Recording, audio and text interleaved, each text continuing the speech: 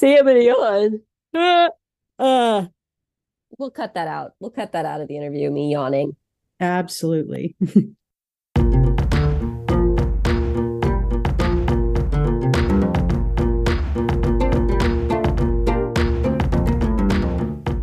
Holy guacamole. Oh, wait. Okay, wait. I was going to start the podcast saying, hi, holy guacamole. But that reminded me that I want to remember this story that happened this weekend. So I'm just going to tell all of you. Margot and I, my daughter Margot, were gardening, and I showed her the bug that we call a roly-poly. And I know other people call them different things. It's probably a regional thing.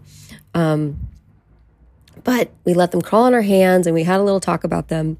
And for the rest of the time on Saturday, she kept calling them holy molies. And it was so sweet and so funny. And I just couldn't even correct her. And I just love her so much. Spring is here. The garden is full of holy molies. Welcome to Everything's Relative podcast. I'm Eve Sturgis, not really here to discuss garden bugs so much as to talk about DNA surprises. Also, my son Dallas is here today because he is homesick. Dallas, do you want to say hi? Yeah. Hi, my name is Dallas. I'm 7 years old. I was born in 2015. My birthday is October 5th. I play baseball, and yeah, that's about it. That's about it, folks. We're here to talk about DNA surprises. The DNA surprises that make your head spin, your entire identity dissolve away in a single moment. This is where we talk about what it feels like or what happens when a person finds out that one or more parents isn't actually biologically related to them. They were discovered things like they were donor conceived, or that no one ever told them they were adopted. These are the top 3 variations. We all know, or if you've been around here long enough, nothing surprises us here anymore. So hang around for more ways that the DNA tests reveal unknown heritage, unknown genealogy, unknown DNA. That's what tests reveal, is DNA. So here's something funny about this episode, and I'm already ready for that one reviewer who hates me to let out a huge sigh of disappointment. Here we go again. I made another mistake, this time with scheduling. Well, I probably made more than one mistake. I don't even know how many goofs I made. How's that for an annoying host? But here is what happened. I misunderstood the book club schedule for High Earth, Hope, and Healing, and I thought this episode was going to line up perfectly with their reading of Emma Stevens' book, The Gathering Place. So Emma Stevens is my guest on today's episode. But then, as we're talking, it's very clear I was very incorrect about the schedule, and the book club is almost done with her book when we're talking, and that was weeks ago. So now it's totally done. But the whole point was to make sure people know there are other resources and way to join community like the book club over at High Earth, Hope, and Healing. Anyway, if you listened to the last episode with Fred and Akora, and now you're listening to this week with Emma Stevens, you also might think this is a podcast only about people who write books. Nope. It's just a coincidence. I just love to feature people. I want everyone to feel comfortable to contact me if they want to tell me their DNA discovery story, whether you have a book or not. Emma does have a book. She has 2 books. Listen, we're going to talk about it. Your brain needs support, and new Ollie Brainy Chews are a delightful way to take care of your cognitive health. Made with scientifically backed ingredients like Thai ginger, L-theanine, and caffeine, Brainy Chews support healthy brain function and help you find your focus, stay chill, or get energized. Be kind to your mind and get these nootropic chews at ollie.com. That's OLLY.com. These statements have not been evaluated by the Food and Drug Administration. This product is not intended to diagnose, treat, cure, or prevent any disease. Well, thank you for meeting with me. Thanks for being flexible. Oh, you bet. Have you recovered yet from the conference week? I think I'm like coming around the bend. Like I am wiped.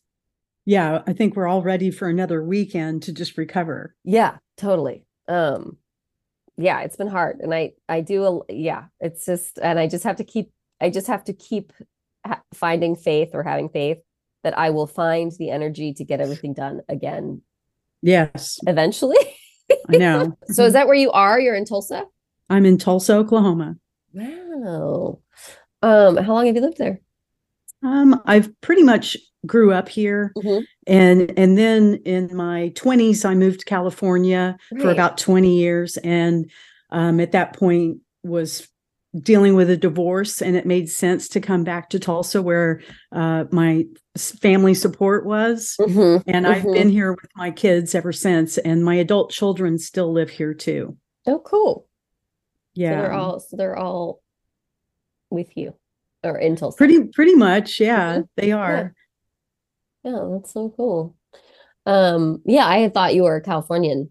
Just Well, both books are based in California. That's what I thought. So I just extrapolated that you just must always have always lived in California. Yeah. So so here's why, I mean, I'm excited for lots of reasons, but I'm excited to talk to you because Higher with Hope and Healing is starting their book club of Doing the Gathering Place. Have they started it?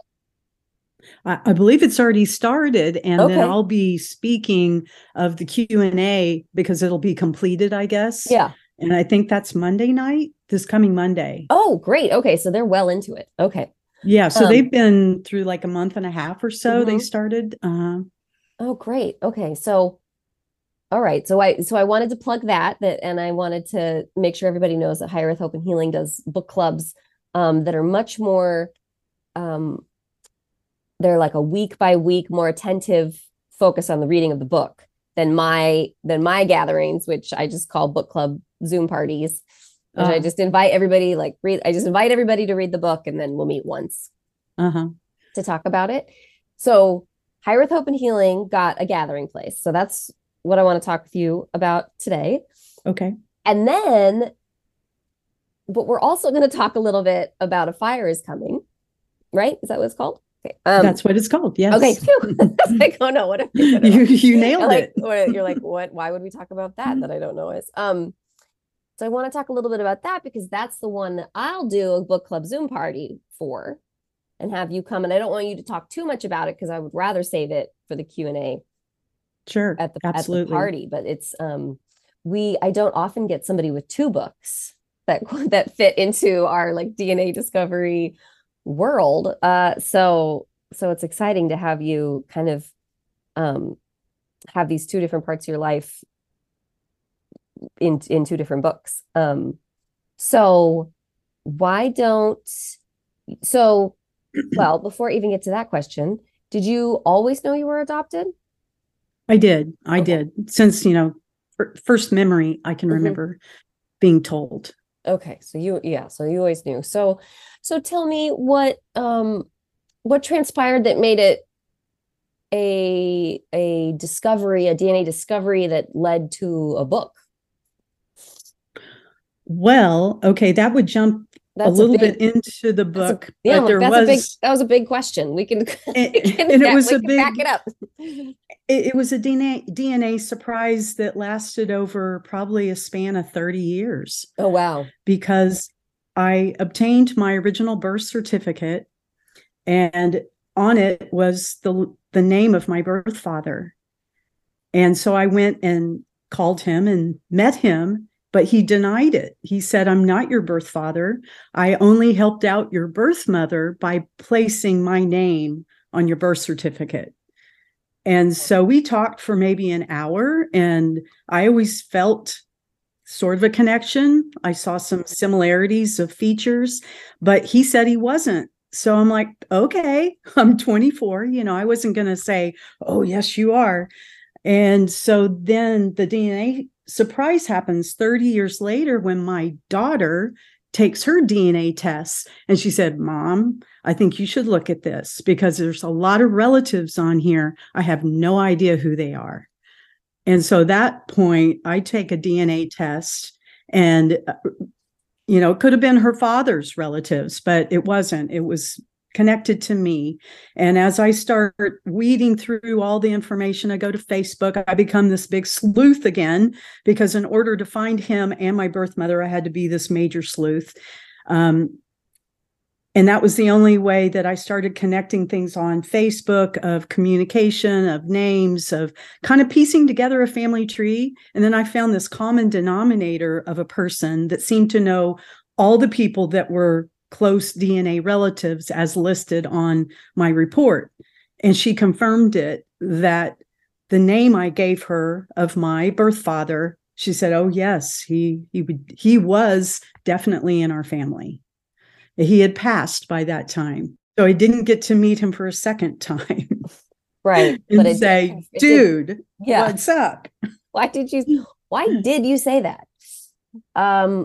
Interesting. Okay. So he really turned out to be your father. And when your daughter said to you, like, let's take a look at this, my results, she knew you were adopted. That's always been a part of your story. So did she say, like, did she know that would lead to more discovery, or did the names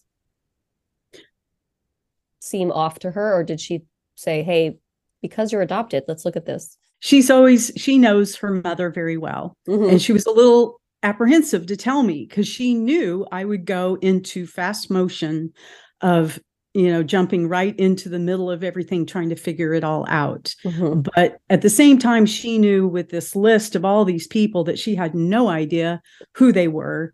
And they were close. I mean, they were like first cousin. And I think that was the closest match, was first cousin. But yet there were a lot of them. It was a Catholic family, and there were a lot of them. And so she knew she couldn't keep that to herself, but she was a little apprehensive, because what she feared is exactly what I did. I went into fast scale motion and found all these people. And actually, I'm going next week to California for another layer of reunion with DNA family that I have not met yet. I've met quite a few, but I'm going to meet more. And they're all on my paternal side. Wow. Okay. Because of the birth father that said he was not my father, but truly was. And now I'm getting to meet that whole side of the family. Mm-hmm. Do you feel like you're meeting them 30 years later than you could have met them if he had admitted or known he was your bio father? Or do you just look forward and not backwards? Well, I can't lie, Eve.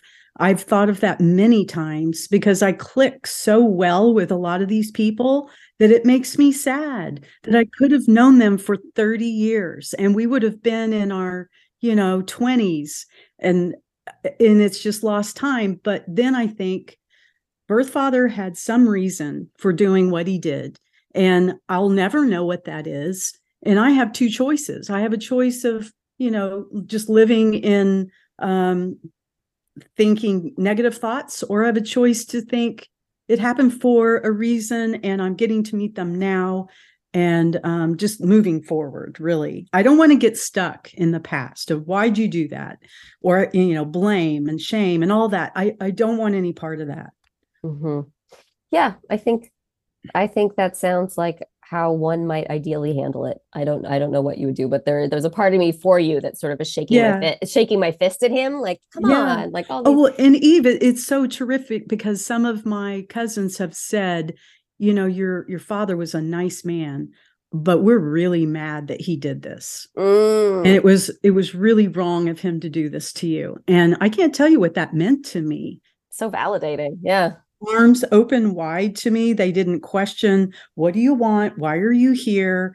Prove it, anything like that.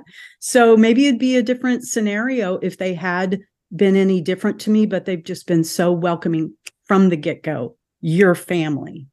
I'm like, okay. How nice. That is lovely. It's lovely when people are nice and open-hearted and open-minded. And yeah, because I've had a little bit of both in reunion. I've had, the father looking me in the eye, hugging me, saying, I'm not your father. You're a nice person, but I'm not your father. He hugged me knowing full well. But then even my birth mother, it was a reunion that only lasted maybe 2-3 years because neither one of us had a map of how to navigate having a relationship. And I feel like she was stuck in the 60s from when she had to relinquish me and really never got any better. And it had just followed over her head all that time. And I could never really get to know her or have a relationship. It just didn't work. So it fizzled out. Yeah. Oh, that's too bad. So you have had sort of both sides of the reunion possibilities. There are sides in between, but yeah, I find that, and we talk about this, as in therapy or as therapists, that sometimes trauma or a large event, whether it's defined as trauma or not, can sort of lock people's brain development right there and then, and that's as far as it goes. And so to me, like from my personal experience, I totally relate to that that feeling of witnessing an adult act stuck. I don't know. I sound like I'm trying to say it without saying too much about my own personal experience, but suddenly, like basically like when I confronted my parents, it was just like they just suddenly transformed into 1980 again. Yeah. Being in their 20s, the way they were handling it. And I wouldn't say they handled their whole life like they were in their 20s. This was totally new behavior to me. But thrust them back into that time and that place developmentally for sure. Yeah. And I think the more that you and I are in our community, we're starting to understand and have compassion and empathy for what that may look like and how, my first reaction to birth mother was, why is she being so difficult? Why is she not remembering what she should remember? When actually it could be what you just said is she honestly doesn't remember and she's frozen in time. Yeah. Yeah. That's a place, I can take my imagination pretty far, but I can't, there are still some shoes I can never truly feel like what they are to walk in. And relinquishment is one of those that I think I just I can't fathom all the layers or lack thereof. I can't, it's just all of it, all the possibilities really overwhelm me. But yeah, I can see that being frustrating. Sure. First. So how old were you when you connected with your birth mother? I was 24. Okay. So around the same time that you found your birth certificate. Actually, yes, I actually found birth father first, asked him to please tell me what her name was. He said, I don't remember. And then I did actually find her, and she wouldn't give his name up either or tell me anything about him. But I met him first, then I met her. And how was that experience for your adopted family? Oh, now you've gone and done it, Eve. Well, I guess I'm a creature that lives on the down low when it comes to adoption. And they don't know about what I'm doing now, the books I've written, the extremes that I've gone to find out where I'm from and to be my true self. And it was always incomplete. If I did that, it would be saying that I hate them and that I don't support what they've done for me. And the whole topic of adoption was taboo all my life. So I knew I had to do it in secret. Now, there was a point where when I was 24, I had an aunt that ratted me out and betrayed a confidence and told my parents that I had found both my birth parents. And my parents didn't talk to me for about 3 years and did the whole withholding thing and you're out of the will and all of that. And then when I had a baby of my own, they couldn't resist. So we made up and we have not talked about it since. Wait a minute. Back it up. because we didn't talk about any of this. We sort of jumped in at a funny spot. Okay, so your experience as an adopted person was to have always known, and what was it like growing up? I could never speak of it. Okay. I was purchased, I truly believe, to play a role. And if I were to go outside of that role, then I would be severely reprimanded. And that was my adaptation, that I learned how to survive in my childhood home. To be myself was sinful. And I had to be who they wanted me to be. And all that time during my youth, I kept saying, oh, just wait until you get out of the household and then you can be who you are. Well, as we all know, that takes a lot of peeling of the onion. Once you finally are on your own, you can't just go like that and boom, I'm my true self. I'd forgotten who I was. So it took me, that's why I say in my bio, I've been through multiple journeys to be on the journey that I'm on now, because adoption has colored my life in a number of ways, of what all that childhood trauma did to me. The relinquishment trauma, the adoption trauma, and living with dysfunctional parents. So are you in touch with them now? My mother passed last summer, and yes, I was very much in touch with my family. And my father is teetering at the moment right now of passing. And but even to this day, he still feels like I'm there to prop him up. Emma, why aren't you there all the time? Why don't you live with me? Why are you off doing your own life? You're not supposed to be doing that. You're supposed to be helping me. And so it just helps me see that that's all he's ever thought my life amounted to, was to prop him up and entertain him, you know, to be some kind of commodity that they purchased for a certain reason. And if I go outside that role, they show me very much that they don't like that. So you're really living like a double identity. Yes. Or a double life. Like, I'm not maybe a double identity, yes, but a double life. It is truly double life. Wow. So I didn't know that. That's amazing. That must be hard. Or are you settled into it and you've gotten very good at it? I'm in the process of integrating because of my father coming close to passing. I'm able to start thinking about merging my personas. And I'll just say, and I say this in my book, A Fire is Coming, that I've used a pseudonym. And I did that because I didn't want to wait to have my voice until everyone died. Right. I needed to start living right now. And I feel very passionate about that. But I'm getting closer to where I'm, I've showed up at the conference looking like me, but having a different name. And so I think it's just going to start. And that feels good to me because I want to be whole so much. I've been working towards that all my life. All your life. I mean, you already said as a child, remembering being a child and looking forward to moving out so you could be yourself.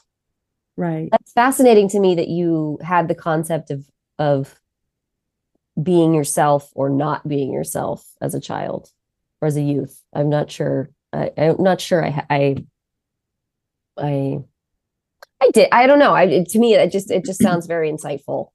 And maybe it speaks to the either like the severity of the situation you were in, or I think perhaps that's a commonality among more adoptees. The more I get to know them, the feeling of out of place and not being able to be themselves. And well, I think I had a preoccupation about it and it also made me, unable to pay attention to the things of being a child and being in school, because I was so distracted of only thinking about the abuse of my home life. Oh. And so I think that's why I got so reflective, because it was just front and center. It was survival time, hyper vigilance to just survive. And so maybe that's why I had a better look at it, is because it was right there all the time.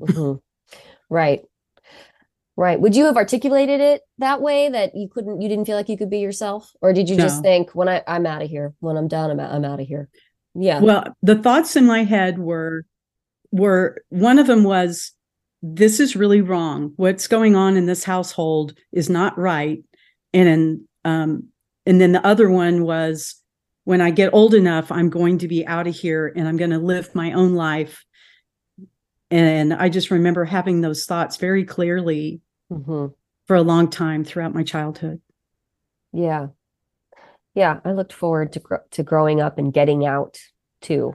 I looked forward to that in a way that I thought everybody did, but I'm learning that not everybody has that. Some people are quite happy in their families and at whatever age they are. Yeah. That's not universal. That's interesting. So tell me about writing your book, A Gathering Place. Well, it was life-giving for me. I had to write that book.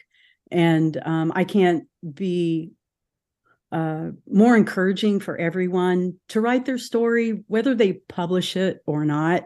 That's really not the purpose. It's the therapeutic thing of getting it out on paper. And even if it's just put in a drawer, or your family legacy, to have it down on paper. It's so important. I feel like we all have a story. Mine happens to be colorful because of the extremes I went through to obtain my original birth certificate. Was something that, because of my childhood and being so adamant about finding my birth parents, I stole my birth records from the adoption agency. And that didn't even seem to me like stealing, because I felt like it was mine to have. Yeah. And I'm happy I didn't get caught, but at the same time, it was just invaluable for me as a person, as a human being, as a spirit on earth, that I had to have that to be able to move forward. And there was a lot more to come after that part, but that first step of finding my roots and kind of proving I was born and I didn't fall from the sky was really important to me. Oh, I love that way of describing it, in understanding the importance of these birth records to prove that I was born. I mean, I just got chills. It's beautiful and it's sweet and it's incredibly sad and infuriating all at the same time to me, to hear you say that, to think of people needing that and wanting that and struggling to get that. Right. And I think when we get our original birth certificate and we look at whatever name they gave us, mine was fictitious, but there was a time we were born and there was information on this birth certificate. And I think we all just kind of put our glasses on and just study it like it's just gold. Mm-hmm. And I think that is speaking to exactly what you were just saying of we've just proven that we were born. The obviously right. We were born, but we still needed that convincing. So what I did in The Gathering Place was I wanted to get out how one thing led to another, and it was all connected from in utero on throughout, with relinquishment, adoption, and how everything was just a no-brainer that of course I did this, and of course that happened, and then on and on. I was doing a very normal thing in an abnormal situation. So it's a memoir, and it traces the discovery of the birth certificate into reunion. Is that sort of the timeline that we're talking about? I actually stretch it out until present day, I believe. But it goes through childhood, and it goes through things that happened that I feel like was a direct result from being adopted and relinquished. Mm-hmm. And then towards the end, where I've kind of described all this, most of the multiple journeys I've been on, I do my reconciliation, which is, if anything, I hope people wait till the end of the book, because it's not just talking about sadness, sorrow, grief, trauma. Mm-hmm. It's like, boom, I finally get it. I finally have reconciled a positive outcome of what I want to tell you my story is, not what anybody else tells me what my story is. And that's how I like to end it, because it was just really revelational and enlightening to me to finally be in that spot after so much confusion all my life, that there were certain things that came into place that helped me get on this even brighter path. Yeah. There's power in owning our narrative. Strength in owning our narrative. Yes. When you decided to write it, what was your goal? Therapeutically for myself. And then I wanted to touch anyone else that I could, that they hadn't had some of the concepts or the revelations I had. And maybe by just reading it, that they would say, wow, that's not too far from my own story, or I can see my own life through that. And I've gotten messages from all over of people saying that it did that for them. And I can't tell you what joy I have, because so many people help me, just all the people I've followed and I've listened and researched, and to put things into place. My whole psyche feels soothed now, because it's starting to make sense. And if I could help anyone else get a piece of that, then boom, that's great. One thing that surprised me that I heard just a little bit of about the Untangling Our Roots Summit that you and I both just attended, is I heard just a whisper of this. So take it with a grain of eavesdropping, but that some people who might be a donor conceived person, like a DC, I'm not a DCP, but I'm holding my hand on my chest, a DCP or a NPE, might have seen something that was going to be hosted or led by an adoptee and think, oh, that doesn't relate to me. Or vice versa, that an adoptee might have seen an NPE panel, something about, and thought that's not going to relate to me. So when thinking of it that way, do you feel like your book is for adoptees and everyone? Which I would imagine it is. But what do you think about the sort of overlaps for people that are looking at your book?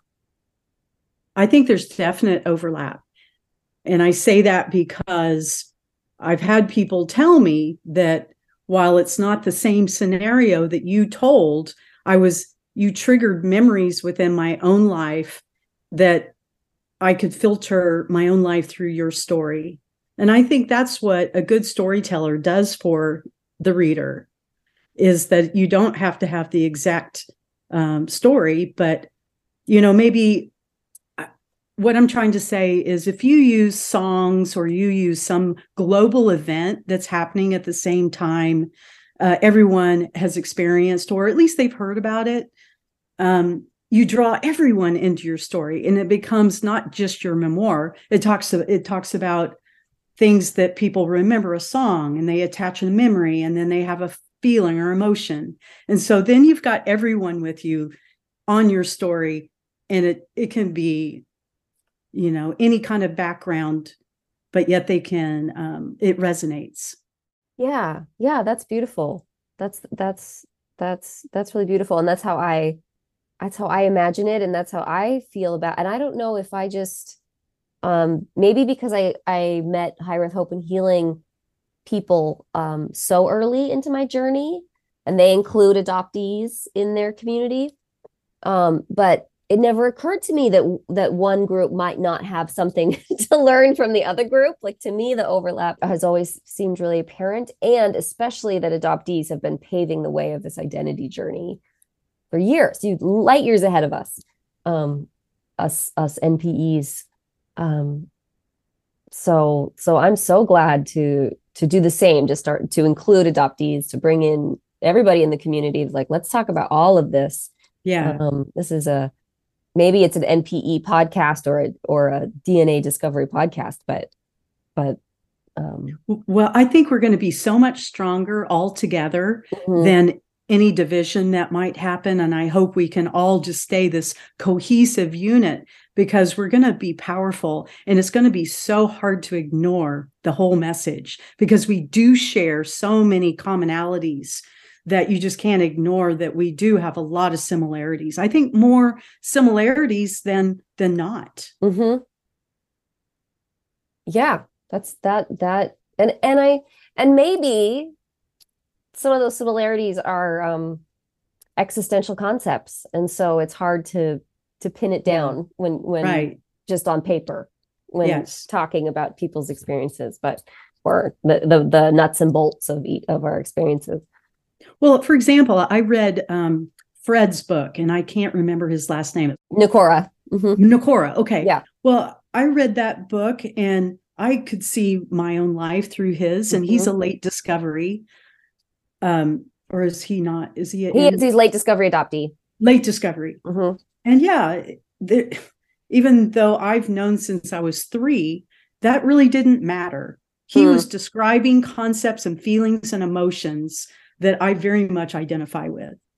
So he had me on his story from the get-go. Right. And he told me the same about my book because he's read mine too. Yeah. Yeah. There you go. There you go, folks. We just proved it right here. We did it right now. You heard it first. Wonderful. And so now you and I, High Earth and Open Healing is they're wrapping up their book club about a gathering place right now. Yeah. And you and I are going to choose a date to have a book club Zoom party about your other book called A Fire is Coming. And can you tell us a little bit about that?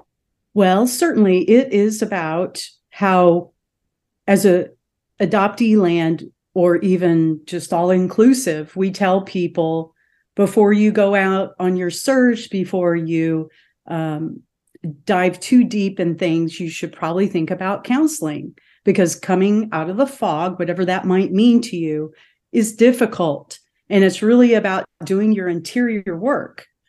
And if you don't, you could be opening yourself up to, getting even in a worse place of psychological or emotional behavior.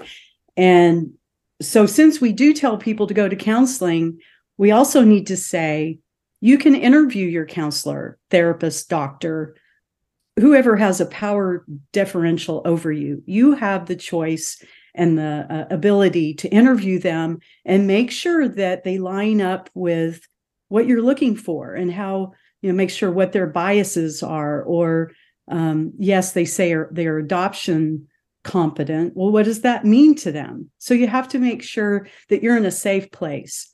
And my book talks about my own situation experience, where it reads kind of like a psychological thriller, because it's a real case scenario of how I met a psychologist that was a sociopathic, one-on-one cultic, abusive therapist.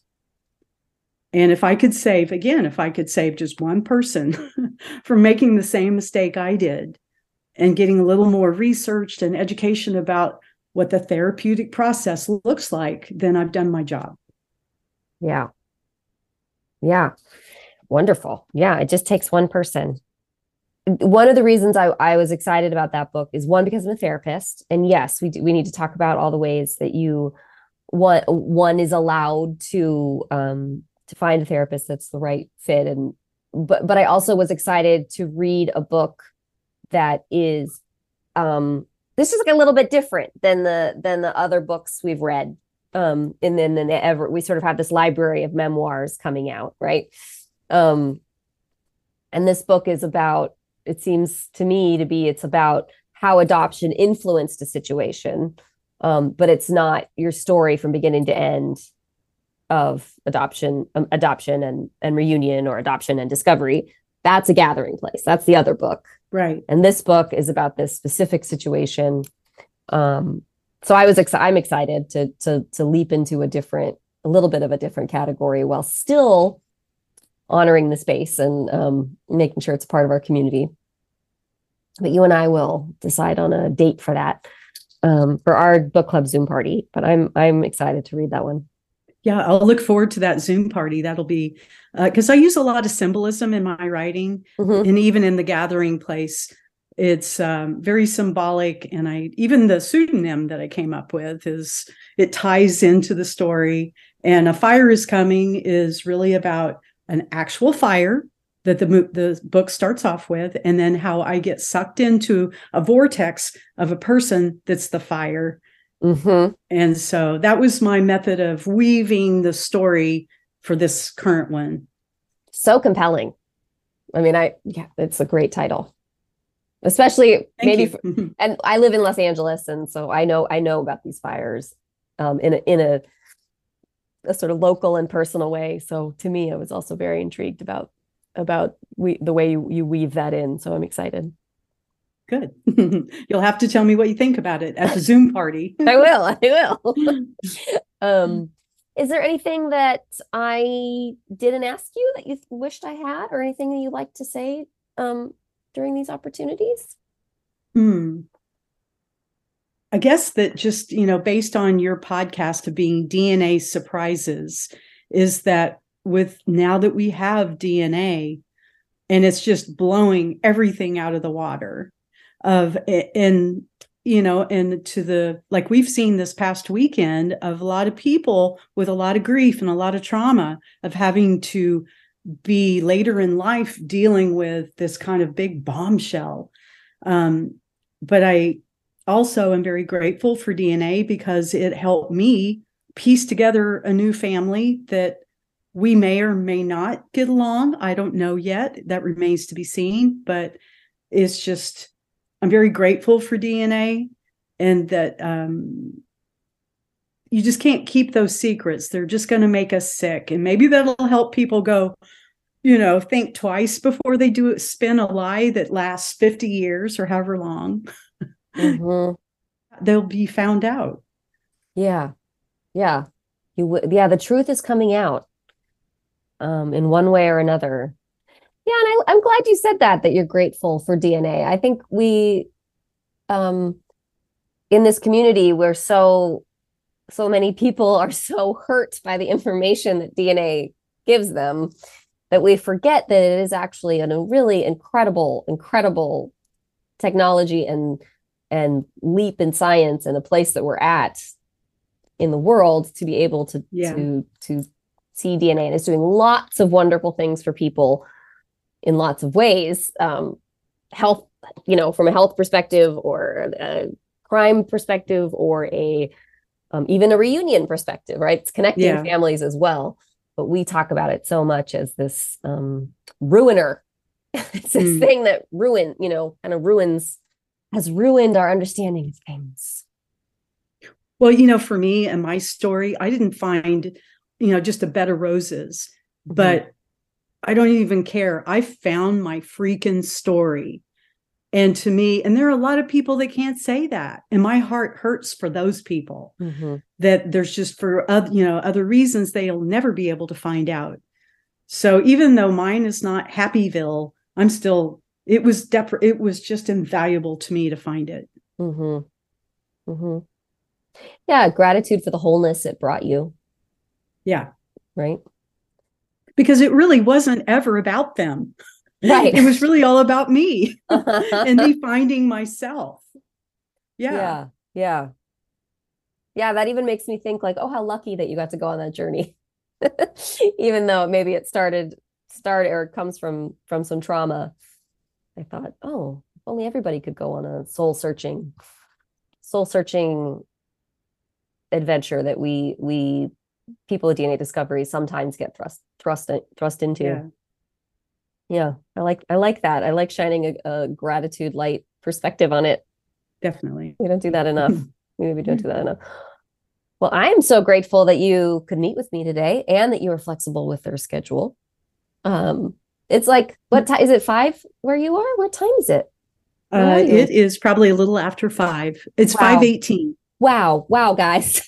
For me, we're in the middle of my day. For you, it is about to be evening, and that will never stop tripping me out. But thank you so much for being flexible. But thank you for writing these books. Thank you for being a part of our community.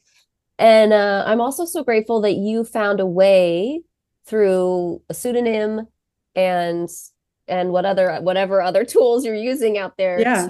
to still be a part of it, to still come and be a part of it and share your gifts and navigate honoring or respecting, what your family needs. Yes. Yeah, I'm so glad that didn't stop you. Me too. Yeah, Me too. right? And I gave myself permission. I'm so glad that you did that. Thank you for doing that. I'll give myself permission to say I didn't know that Emma Stevens was a pseudonym. I feel totally confused. I'm like trying to think. I'm like, maybe I did hear that at some point. I must have known that at some point, but so much information is coming and going. And but it makes me also just feel like you are so full of stories and life and layers. And this, we just got to barely meet each other right now. So I'm looking forward to spending more time with you. Yeah.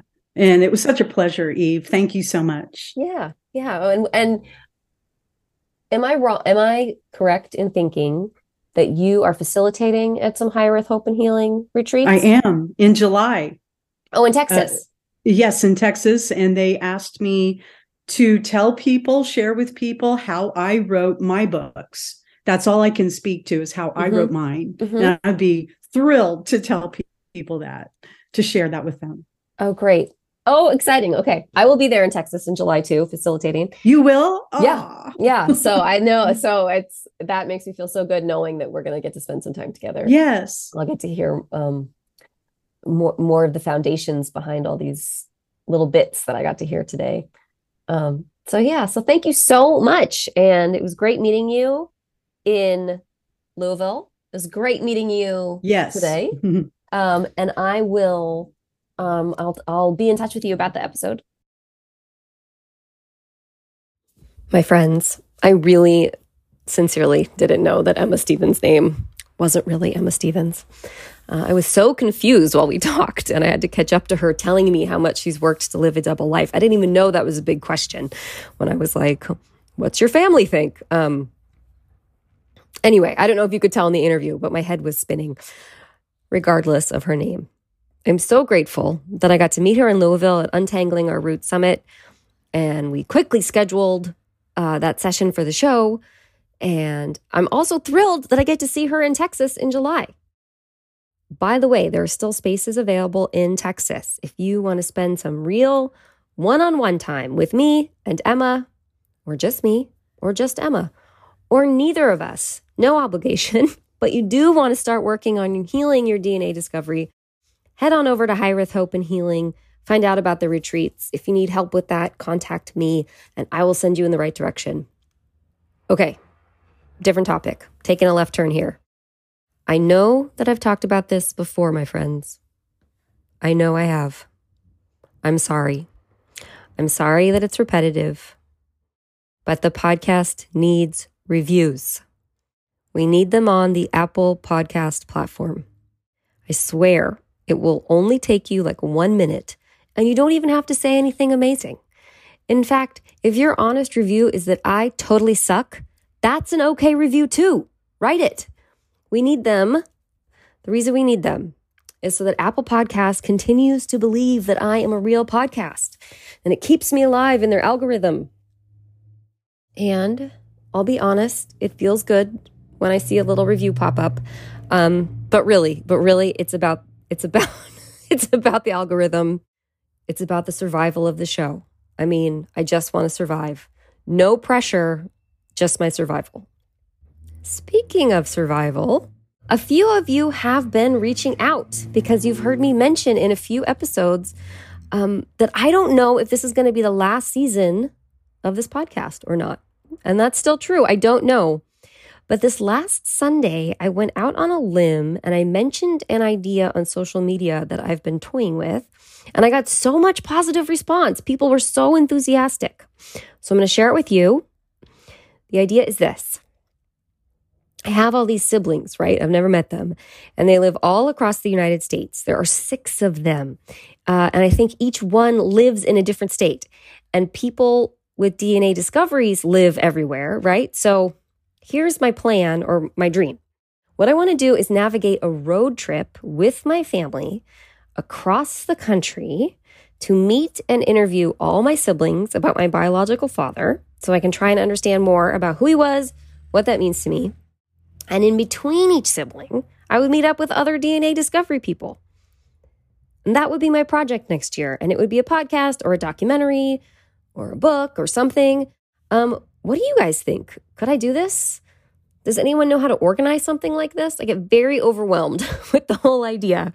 But I was also so inspired by all the enthusiasm on social media this weekend. So I'm going to try to keep moving through the fear and see if we can make it happen. Everything's Relative Road Trip 2024. Let me know what you think. My socials are at Everything's Relative Podcast. My email is eve@everythingsrelativepodcast.com. And the website is, you've probably guessed it by now, everythingsrelativepodcast.com.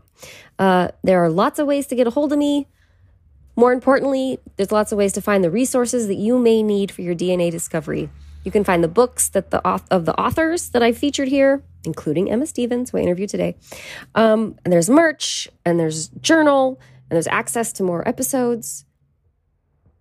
I feel like I asked a lot of my audience today, so I'm going to go curl into a corner with my vulnerability hangover until the next episode, which is coming very, very soon. Probably as soon as next week. But until then, I hope your own spring garden is thriving with holy molies. I hope you fed the cats and put out the recycling. I'm Eve Sturgis. Bye-bye. Everything's Relative with Eve Sturgis is produced by Eve Sturgis and Kaylin Egan and edited by Joy Rumel. Logo designed by Ivy McNally, and music is used with permission from Goodbye the Band. Eve is a licensed psychotherapist, but her podcast episodes are not therapy sessions.